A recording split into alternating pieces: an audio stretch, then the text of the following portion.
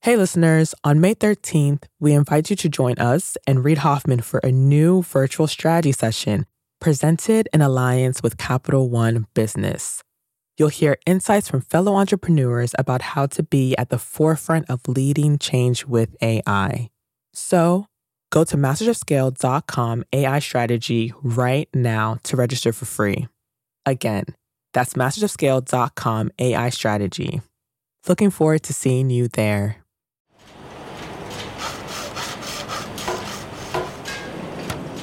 One of the first things he made was a little wagon that he used to haul tools around in the workshop. That's Robert Passon, the CEO of Radio Flyer. He's talking about his grandfather, Antonio Passon, who came from a long line of Italian cabinet makers. He started making little red wagons for his workshop in Chicago, mostly just to cart around tools. But then he noticed those wagons were selling better than any of his other products. Like any good entrepreneur, he pivoted. Pretty soon he was out of the furniture business and in the wagon business. Come and get your wagons. America's finest coaster wagon for every boy and every girl. And that was really the birth of the iconic Little Red Wagon. From these metal-stamped wagons, Antonio grew a family business that remains a heavyweight in toys a full century later. We had a year-long celebration of the 100th anniversary. The capstone event was a big event that we had here in Chicago. We brought the world's largest wagon down to Michigan Avenue for a birthday celebration. The world's largest wagon is an exact replica of the original Little Red Wagon, but it's 9 times the size. It weighs 15,000 pounds. The wheels are 8 feet in diameter. Radio Flyer's brand is so recognizable that the giant wagon stopped everyone on Michigan Avenue in their tracks. We had lots of, busy commuters going to work, kind of heads down, looking at their phone, and then suddenly they realized they were walking past the world's largest wagon, and they looked up and smiled and started laughing and, taking pictures and texting it to their family and friends. So it was just a day of, lots of smiles. The thing is, it wasn't always all smiles for Robert and his company. In fact, the very first year that Robert took the reins, he faced a company in crisis. The company had been doing well for 70 plus years, but a lot of things were changing, and we had to change too. And one of the crisis moments that happened in my first year was that competitors came out with plastic wagons, and we didn't really see it coming. Plastic wagons are an existential threat when your company makes wagons from wood and steel. Those materials were part of Radio Flyer's heritage and identity. They had defined the company for decades, but time stops for no one, and it brings with it a never-ending parade of new threats. Robert knew he would have to take a new look at his family's company. He would have to distinguish between the essential elements that were truly core to the company's soul and the traditions that were holding them back. And he would have to do this again and again, because even the most successful companies face setbacks and stumbles as they inch their way towards a centennial celebration. In studying, with humility, these companies that have staying power, I believe this is the secret to longevity in business. You can scale a business that lasts a century or more, but you have to learn to rise and fall and rise again. Forget being a unicorn and learn to be a phoenix. You got to have incredible talent at every position. It's like this huge push. There are fires burning when you're going home. Can you believe it? Such an idiot. And then you go back to, this is totally going to be amazing. There are so many easy ways. So know what to do. I have no idea what to do. Sorry, we made a mistake. But you have to time it right. Oops. Working out of a 3-bedroom apartment. Stuff that just seems absolutely nutballs. 10 years later, we're like, well, that's just how you do it. We haven't made it. Just how you do it. This is Masters of Scale. Hi, listeners. It's Erica Flynn, VP of Alliances and Audience Development at Wait What, the company behind Masters of Scale. My day-to-day consists of nonstop communication, not only with my immediate team, but with our current partner relationships and with incoming leads from possible future partners, which is why I rely on the ease of Grammarly to keep my communication clear and efficient. One confusing email can turn into several confused replies, which can turn into an unexpected meeting which no one wants, needs, or has time for. Having Grammarly on hand as my trusted AI writing partner not only streamlines my extensive to-do list, it minimizes miscommunication by quickly and efficiently synthesizing information and carefully curating tailor-made responses to specific groups. In fact, companies that use Grammarly to communicate can save 19 days per year per employee. Grammarly eases the writing process. It's a writing partner from the blank page to the last word typed before hitting send. Join me and over 70,000 teams who trust Grammarly to work faster, hit their goals, and keep their data secure. Visit Grammarly.com to learn more. That's Grammarly.com. I'm Reid Hoffman, co-founder of LinkedIn, investor at Greylock, and your host. And I believe you can scale a business that lasts a century or more, but you have to learn to rise and fall and rise again. Forget being a unicorn, learn to be a phoenix. In my world, we talk a lot about unicorns, startups valued at $1 billion or more. But there's another measure of exceptional greatness and rarity, a company, let's call it a phoenix, that lasts 100 years or more. And to be that kind of company, you have to plan for the long term. You have to build resilience. Like a phoenix, you'll inevitably soar upward and crash, and then reinvent yourself from your own burning ashes. To be clear, Phoenix companies don't actually die, but they do suffer the inevitable slings and arrows of outrageous fortune. They last because they demonstrate an extraordinary ability to bounce back. We don't talk about this much in Silicon Valley, where I've spent my career. We tend to champion the pioneers, the inventors who build a crazy idea from scratch and create their own market as they scale wildly. You might hear founders say they want to build a brand with impact, a brand that endures. But most of them say that as they throw themselves off a cliff and try to build an airplane on the way down.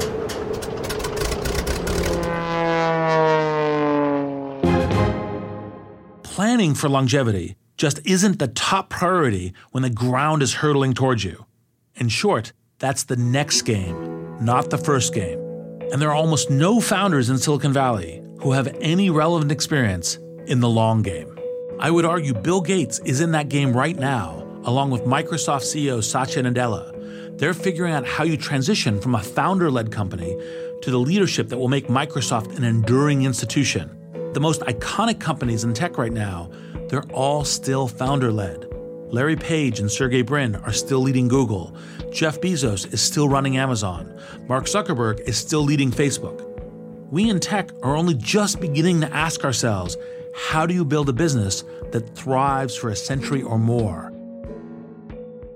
You have to go outside of Silicon Valley to answer that question, which is why we started the episode with Radio Flyer in Chicago. But to really understand how companies last 100 years or more, it helps to leave the U.S. altogether. So for this episode, I talked at length with John Elkann. John comes from a long line of Italian industrialists who knew a thing or two about manufacturing. His great-great-grandfather, Giovanni Agnelli, founded Fiat, the legendary Italian car company, in 1899. It was initially called a horseless carriage project. His grandfather, Gianni, later scaled the company until it single-handedly accounted for nearly 5% of Italy's GDP. As the fourth-generation leader of an iconic heritage brand, John knows firsthand just how unlikely it is for a company to survive and thrive for this long. He shares some fascinating statistics about the rate of failure amongst companies as a whole. First of all, if you look at the companies in the U.S., from the 1950s, which were listed, it's really close to 29,000. Of those 29,000 companies, 78% today don't exist anymore. Now, half of those were merged and acquired, but the other half really just ended their existences. If you look at companies who have lasted more than 100 years, it's 45 companies for 1 million. And if you look at companies who've lasted 200 years, it's one company out of 1 billion. So the likelihood of survival is really very, very low. It gives you a new perspective on the word unicorn, right? In tech, that's what we call a startup valued at $1 billion. There are dozens of them right now, and I can name lots of them off the top of my head. But a company that lasts 200 plus years? Now that's an almost mythical creature. Perhaps we should call these companies phoenixes. And to better understand the anomalous phenomena of this particular century-old company, you have to follow John's winding path to the executive suite. My family wanted me to study business.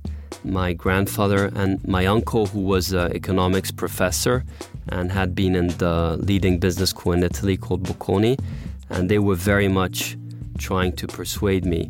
Somehow I just felt engineering was harder and that I'd rather do something harder and more complicated and more difficult. I always enjoyed solving problems. I still do enjoy that. It's a good thing John liked solving problems. He was about to be handed one. Fiat chairman Gianni Agnelli invited John to sit on Fiat's board of directors. John was only 21 years old. That came with a shock.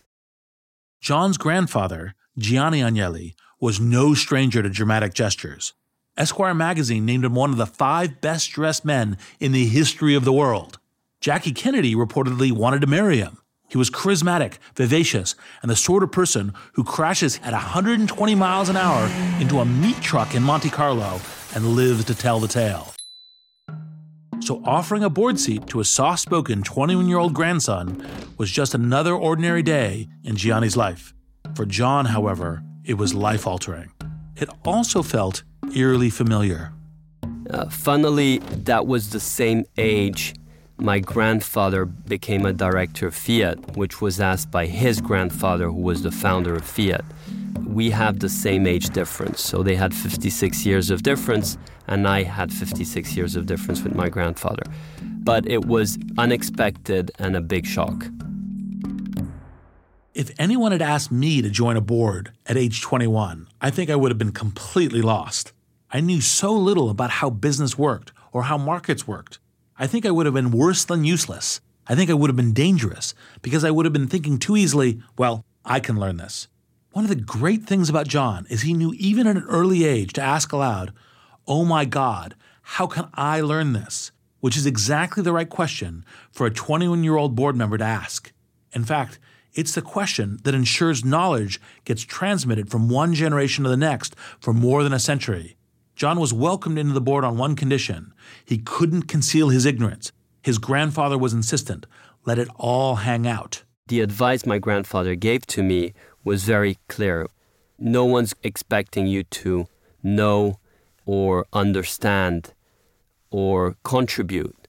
So the most important thing is for you to listen, but really ask questions.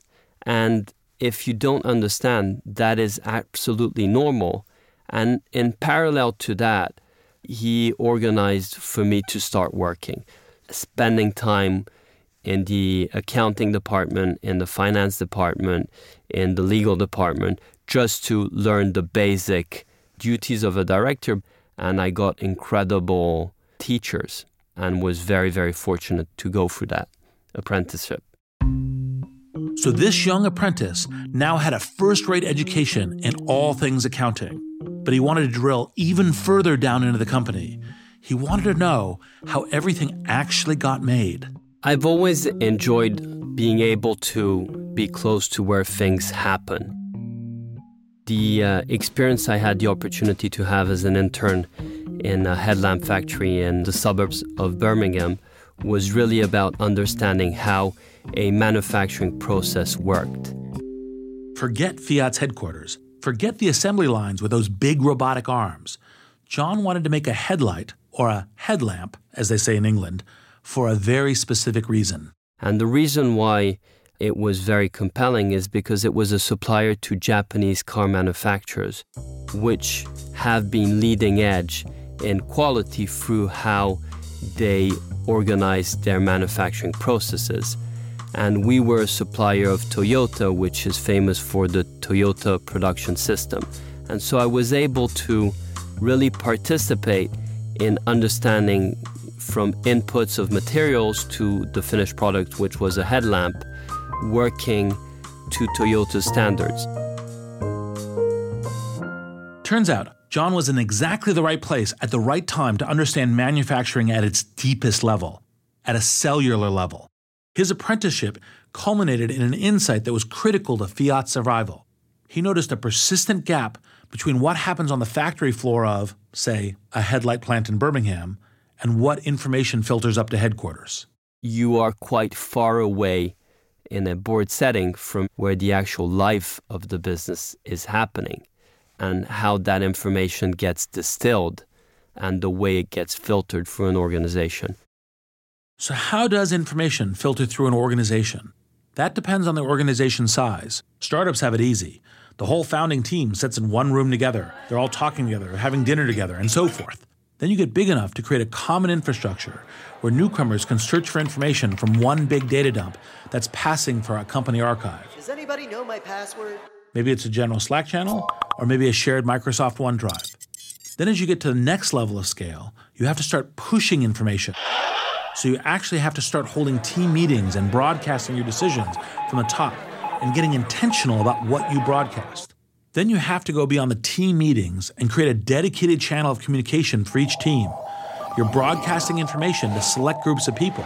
In addition to that, you're gleaning selected information from them. You're trying to form a heat map for the company, and you're constantly asking yourself, what are the burning questions? What haven't I asked? In short, information doesn't naturally flow to the majority of people, including the people at the top. The bigger the organization gets, the more vigilantly you have to know how and where the information flows and whether you've been left out of the loop. It's lucky that John had a natural curiosity in this sort of information theory of the organization, because he would soon have to pressure test Fiat's entire system of communication on his own. At age 29, he still considered himself an apprentice. His family, on the other hand, gave him a sudden and unexpected promotion. And as I was doing the apprenticeship, sadly my grandfather started to not be well, and the business also was in difficulties. So I quit my job, and in 2002, I came back to Turin to be close to him, to be close to the business. And he passed away in 2003, and then my great-uncle, his younger brother, who was his successor, passed away in 2004.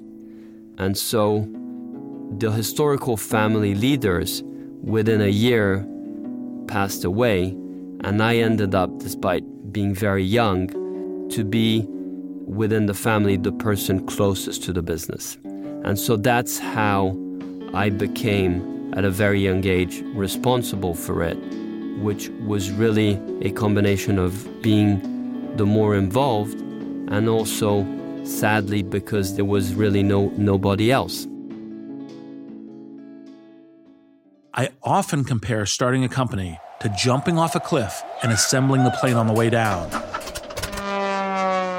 And you might think that John, as heir to a multi-billion-dollar company, has it far easier than a startup founder. He gets the plane fully assembled. All he has to do is keep it at cruising altitude. But here's the thing.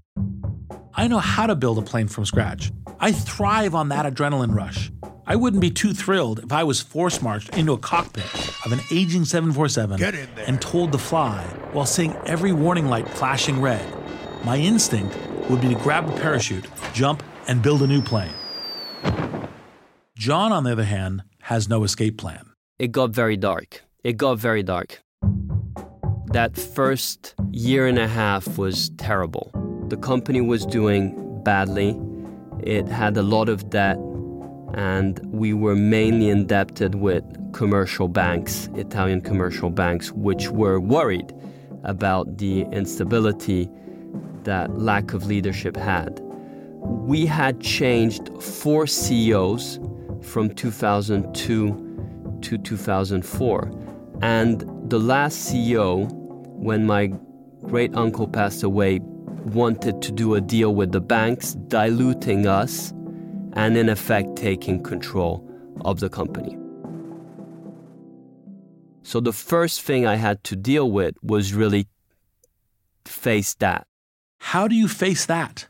First, you need a founding team that's prepared for evasive maneuvers. Luckily, our family was very strongly committed to the business and had no intentions of being taken out. This commitment to the business, to finding a solution and doing whatever it takes to navigate your way through, that commitment is hard to measure as an organizational attribute.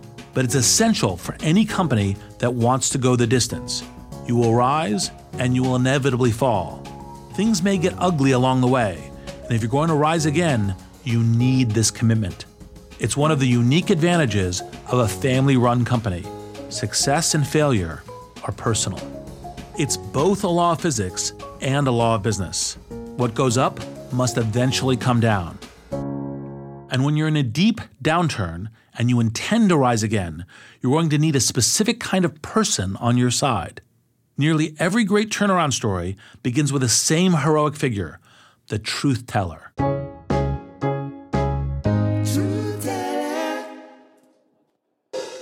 We were very lucky that Sergio Marchionne, who was running one of the businesses we owned, agreed to come in and join the company as the CEO.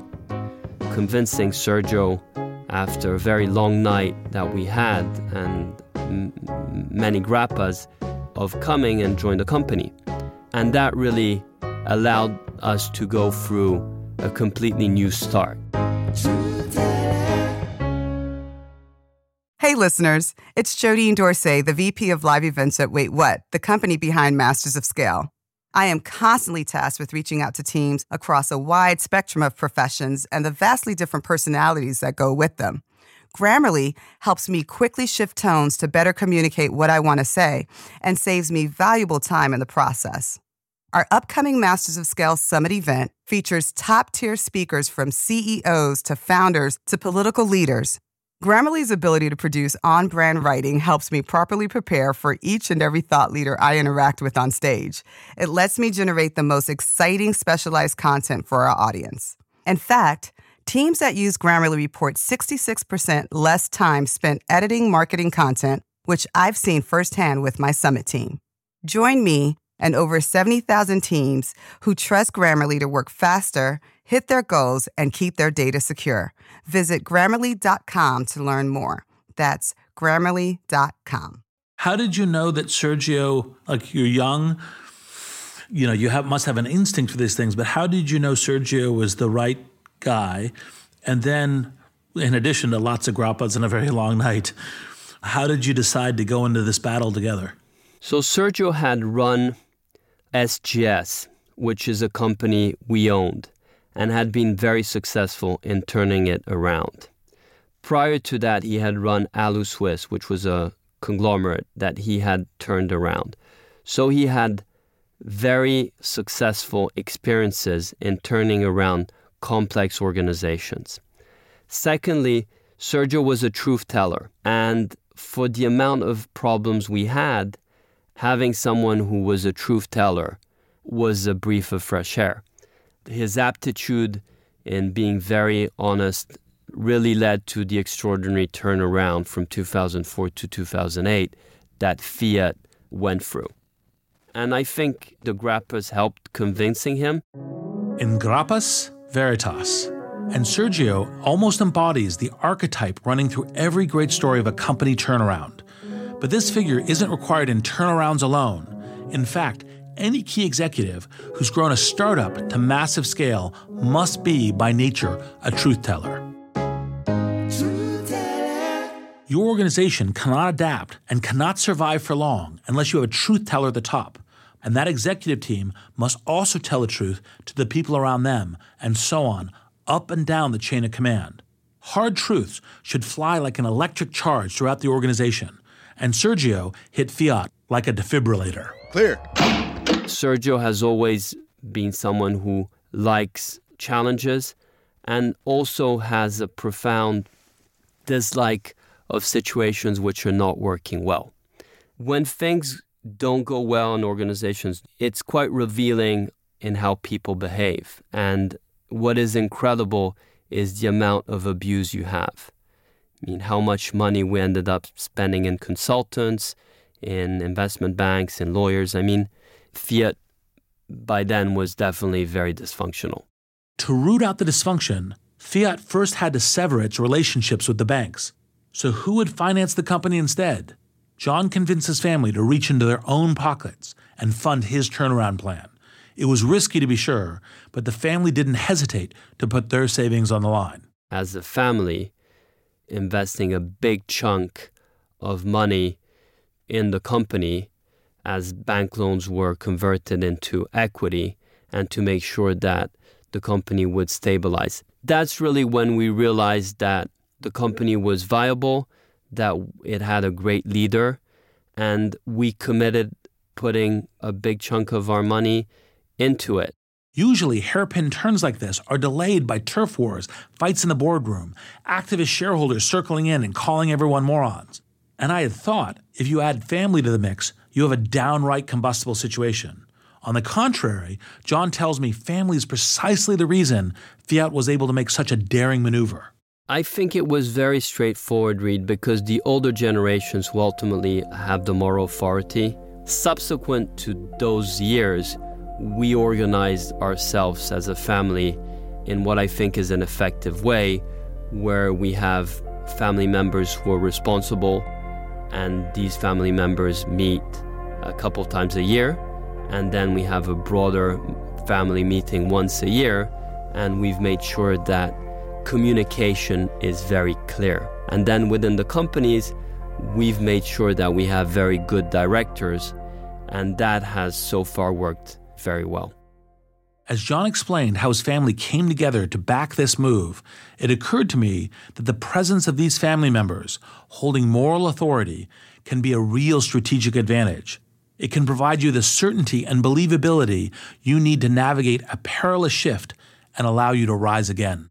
There's an interesting corollary in startup culture. You'll find a widespread preference among investors in Silicon Valley for any startup that's founder-led, with the same CEO at the top from the first hire onward. And you might mistake this for some vague, almost mythical belief that the CEO embodies the DNA of the organization. Not quite. In fact, the CEO has a duty to set a strong culture that scales with the organization. You never want the culture encoded in only one person's head. The real benefit of having the founder stick around is their ability to take a big risk, to say, we must take this risk. We must adapt to the future. We can't just preserve what we've built. And that's not just say it, but have the whole company believe in it and rally to their cause. The willingness to take that risk and the moral authority to drive it is actually quite hard to replace once the founder steps down. And that's why I find Fiat's family-run business so fascinating. The family, in a sense, reflects the authority of the founder down through the generations. They've solved what Silicon Valley's iconic companies are only now just beginning to figure out: how to create the long-term moral backbone of an organization that will naturally tend to grow big and complacent with its traditions. And so the existence of the managing family may be one of the keys to becoming a phoenix. The fact of having so many enemies unified very, very much the family. I'm very grateful to my grandfather's generation and my cousins. Everyone was very supportive, and everyone put personal money for the company to be stronger and really to make sure that it had the necessary capital to go through this turnaround. So the family was an incredible plus. Fiat, now a family concern, broke free of its financial burdens and began a process of reinvention. We were working on the launch of the Fiat 500, which was launched in 2007, which was then the 50th anniversary of when it was first launched. And that was really the moment where things started to really tick and be positive. And 2008 was the record earning year in Fiat's history. 2008 also happened to be the year of global financial meltdown, as I pointed out to John. Out of one frying pan into another. Exactly. So 2008, which should have been Fiat's banner year, was instead the year of Fiat's fire sale. We went through a massive exercise of simplifying. We had too many companies. We want to be in less companies, and we want to be in global businesses that can compete in a global scale. And the reduction of complexity definitely was of immense help. You had your own global upbringing. I mean, many countries, many languages, many cultures. How did you kind of map between which are the global opportunities, which are the right businesses of the future to focus on within the family portfolio? So I'll answer you in two ways. The first one is the reality is when you need to sell companies, you generally sell the good ones. And so there are many businesses that we had to sell because you're in no positions of choosing. The ones which we were left with, we then prioritized on the ones which we had a fair chance of competing on a global basis. If you're an enthusiastic listener of this show, you may recall our episode with PayPal co-founder Peter Thiel. He encourages entrepreneurs to escape the competition by pursuing a wildly original idea. And you really should do that to the extent you can. But to be clear, even the most innovative companies must imitate their competitors. In fact, Silicon Valley companies study their competitors quite intently. How do you build a good server infrastructure? How do you build good data centers? What are you doing in terms of emerging technologies? Your competitors can give you a clue. So that kind of engagement with the competition is actually, I think, true for everybody. Those competitors can spur your own team to take surprising leaps, and it can be disorienting. To travel forward, you must travel backward in time and rediscover the traditions that really constitute the core of your business. John has an interesting term for this experience. He calls it a return to the essence of what you do. I think it's important to stick to the core and the essence of what the organization is. Try and listen to very limited number of people because everyone ends up having his opinion. So as you go back to the essence, you somehow find a lot of the answers. And I think the truth telling, being very candid about the problems, being very open about the issues, and then building the confidence that, you can overcome it. Things get resolved. So one of the issues that had occurred was really that global markets opened up. And so Fiat, which we were really a diversified conglomerate with very strong market positions in Italy, faced incredible competition from outside. And the big change was really to open up to competition and not to fear competition, but really to engage with it. And that's where Sergio, being a truth teller, was incredibly important in allowing the conversation to happen and having the organization be willing to engage and get the confidence that it could engage. And I think that's really the big changer. Engaging with the competition will be key to any company that wants to rise again. You can only ignore the outside world for so long. And as John says, this takes organizational confidence. You have to believe in your abilities. And importantly, you have to know who you are. This often takes explicitly returning to the essence of the company. Radio Flyer is another example of how a legacy company can return to its essence. Remember Robert Passon? He is the third-generation CEO of Radio Flyer, another Phoenix company. They've been making little red wagons for a century. When I came into the business about 25 years ago, the company was kind of at a crossroads. We were more of an inwardly focused manufacturer, which had worked great for a long time. But we missed the fact that consumer tastes had changed, and these plastic wagons started taking away sales from our traditional steel and wood wagons. And so it was really a moment of beginning to redefine and reinvent the company. So there are two ways Robert might have responded to this competitive threat. He could have raced to catch up with the competition and rush into the plastic red wagon market. Instead, he asked himself a much deeper question.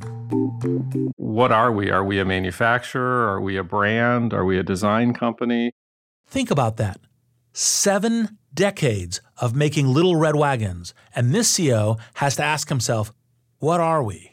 And what can we be the best in the world at? And ultimately, we decided that the thing that we had that was the most value was the relationship that consumers have with Radio Flyer. when we asked people to describe what does Radio Flyer mean to them, all of these wonderful images would come up, like, I was playing outside, the sun was in my face, the wind was in my hair, I was playing with friends and family that I loved, I was imagining that I could go anywhere, that my wagon was a race car or a spaceship. And so we really focused in on the fact that Radio Flyer is a vehicle of the imagination. It can be anything you imagine it to be, and it can take you anywhere you want to go. And so then we said, well, let's really focus in on vehicles. And one of the things we found when we started asking people to describe the Radio Flyer they had as a kid, they would often describe a wagon, of course, but they'd many times say, I had a Radio Flyer tricycle when I was a kid. And we'd ask them to describe the tricycle, and they'd say, well, the tricycle was shiny and red, and it had chrome handlebars, and it had a big bell on it, and it was Radio Flyer. And we said, wow, that's crazy, because we never made a tricycle. So we came out with it, and people point to it and say, I had that Radio Flyer tricycle when I was a kid, and it quickly became one of our best sellers. And then we leveraged that product into becoming the #1 brand in tricycles. Radio Flyer sales have quintupled since Robert took the helm, and they've gone on to make everything from little red scooters to little red Teslas, but only after Robert decoupled the wagon from the deeper idea of their essential design. Little red, shiny vehicles. One of the things that really my grandpa baked into the DNA of this company as a designer and a craftsman was that anything that we put the Radio Flyer name on has to be beautiful design, and it has to be really good quality. And I think those are the enduring values that have caused us to be able to not only survive for 100 years, but to thrive. It's a story of renewal echoed by Paulette Cole, CEO of ABC Carpet & Home and ABC Kitchen. Her father opened an iconic carpet store in Manhattan in the 1960s, and when Paulette decided to join the company 20 years later, she started asking that question too. What are we? I mean, literally, the store was a carpet store across the street with 27-inch carpet cut-up samples in all the windows with dust 3 inches thick. We hadn't really quite reached the creativity and design DNA of the world yet. It was really about like getting value and price and selection and quantity and like Lower East Side kind of energy merchant, all about value, value, value. But Paulette did have a foundation. Quality was there. And she knew that she could take that foundation of quality and evolve it over and over to align with her values. Paulette left the company for about 3 years in 2000, and when she came back, she had a vision. That vision was a large progressive step left with the business, where it felt really, really clear to me that the only way forward is to really plug in to that passion of purpose and, why are we here? How can ABC serve at its highest? And what is it that is deeply, deeply inspiring me? What do I feel called to speak to and to create and to be a catalyst for? And every time she asked herself those questions, Paulette thought of a new way to heighten the retail experience. ABC Carpet & Home is a standard bearer in the industry, known for its unmatched curatorial eye. There are ABC stores in Manhattan, Brooklyn, and Florida. It was a tumultuous journey and very, very challenging to change what is. I think always remembering where you came from and having deep love, reverence, and respect for what was, but also really pushing forward and appreciating evolution and being part of evolution. The more you think about this question, what are we, the more you'll question the very foundations of your business. That's a very hard question to entertain over the course of decades, and harder still when you're trying to grow the business. In fact, very few companies have managed both scale tremendously and age gracefully.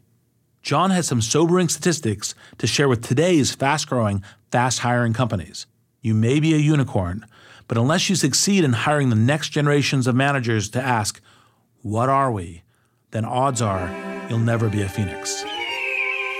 Now, another interesting fact, which I didn't know, is that of the oldest companies in the world, 90% have less than 300 employees. And the oldest company in the world is a Japanese hotel, which was founded in 705, which is still family-owned. in the 52nd generation. And the actual business, the oldest business, is a winery in Germany, which again is family-owned, was founded in 862. And funnily enough, these are very small business. It's interesting to think that the businesses that survive the longest are somehow niche business rather than businesses that grow very quickly. So the more you grow, the more money you make, the more people you have, the more money you end up making as an organization. But at some point, like metabolisms, they end up being weaker as they grow. And by being weaker, they get affected and disappear quickly. I want to pause a moment to acknowledge this focus on the long term.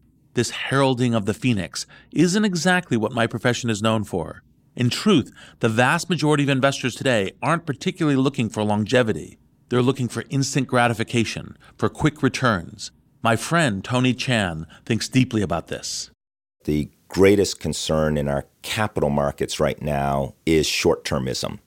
Tony's the CEO and managing partner at Q-Ball Group, a venture capital firm based in Boston, and he sees short-termism as a real risk to the future phoenixes. Short-termism is causing great risk to the capital markets, and it is not allowing great quality to grow. We're in a period of microwave capitalism, and most things that come out of the microwave don't taste very good. I don't recall anything in Greek mythology about a phoenix rising from the microwave. The structural pressures of how capital funds have been put to work for compensation and the culture that we are breeding, especially in many of the technology-based firms that I love and embrace, that the only way to win is to think fast, scale fast. Tony's right. How many times have I said, start sprinting on this show? He has a great counterpoint to the speed-first mentality that we champion in Silicon Valley. We joked that, look, while a lot of people are looking for unicorns, we're in search of sea turtles. He says sea turtle, I say phoenix. Potato, potato. The idea is the same. To last, you need the capacity to rebound and reinvent. Look at the companies that have really lasted. They've needed times to stop, reflect, readjust, and that's what building great durable businesses and durable brands has, been about. We have to go back to recognizing that companies and capitalism have a purpose much more than just capturing value. They are out there to do more than just making profit. And ironically, even if that was your objective, which was just to make as much money as possible, the way to do it is to focus on what will create durable cultures. That's the only long-term competitive advantage. Unicorn companies tend to be mission-driven. The founder articulates a vision of the future. The employees rally around that vision, which is translated into a mission statement, which is printed on posters and drummed into every new hire's head until it's borderline irritating. It's a powerful and somewhat predictable process. But the Phoenix companies, the ones that can go the distance, they rise out of and soar beyond the founder's vision. And part of the rebirth needs to happen organically across the business. There have to be enough diverse centers of strength and enough decentralized lines of communication between them to enable a rebirth to come from any direction. And this is a far more unpredictable process inside a company. John compares it to the evolution of a city. While cities, as they scale, develop and develop and develop into much stronger entities. And one of the reasons for this is that cities are multidimensional, which companies tend not to be. And so as I was thinking about that, one of the secrets that we've had is that we've somehow been multidimensional in the sense that we've been in multiple businesses in multiple geographies. Think about it. Radio Flyer went from little red wagons to little red Teslas and tricycles and any vehicle imaginable. ABC Carpet went from carpets to home furnishing to a general feeling of hominess. It may sound like these CEOs are losing focus. In fact, by rebuilding in new ways from the ashes of what came before, they're securing the founder's legacy. And you could argue that you have some, very strong decentralized organizations where they end up being multidimensional, and within each dimension they're focused, and somehow they're able to be more innovative and be able to be less rigid, like somehow cities tend to be, at least the ones that actually scale. Well, the interesting thing about the cities parallel is, on one hand, cities are robust. I mean, the oldest organizations tend to be, or society entities tend to be cities, universities, religions. But one of the things that's interesting when you think about that is cities tend to be generally strong and vibrant, but when they get into trouble, they get into serious trouble. I mean, Detroit, right? Other kinds of places where all of a sudden the city gets, like, if the robustness breaks, then it's in real trouble. Yeah. But what's interesting about that, those cities were very much built only on one point of strength. But the ones that scale are the ones that are able to revitalize themselves, and somehow that is the multidimensional notion. But if you rely only on one dimension, and the Detroit example is a good one, then you have one point of weakness. At some point, that will lead to trouble. There's a good quote from the founder, my great-great-grandfather, which I think is very telling, which I'll just read. Above all, we must always look to the future. Foresee the future of new inventions. Be unafraid of the new. Delete from our vocabulary the word impossible. He went through 2 world wars, communism, fascism, and in those incredibly difficult periods of times, build a incredibly strong business that did a huge amount of good for the people working in it and also for the communities in which it operated. And I think that really stayed with the family and with the company, Reid, as we went through that turmoil. I'm Reid Hoffman. Thank you for listening.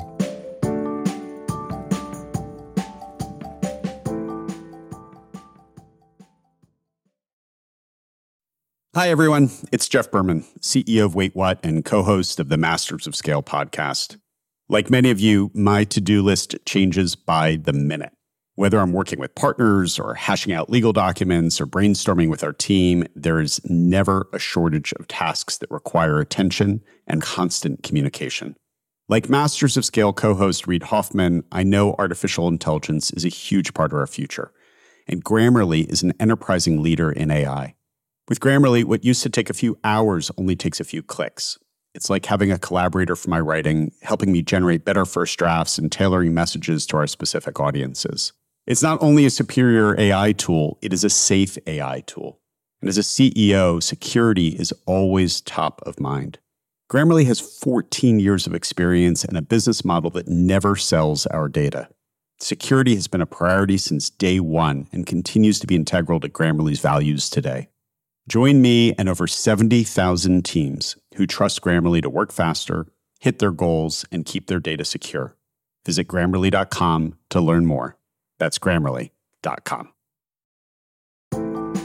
Masters of Scale is a Wait What original. Our executive producers are June Cohen and Darren Triff. Our producers are Dan Kedmi, Chris McLeod, Natalie Chang, Jenny Cataldo, and Ben Manila. Our supervising producer is Jay Punjabi.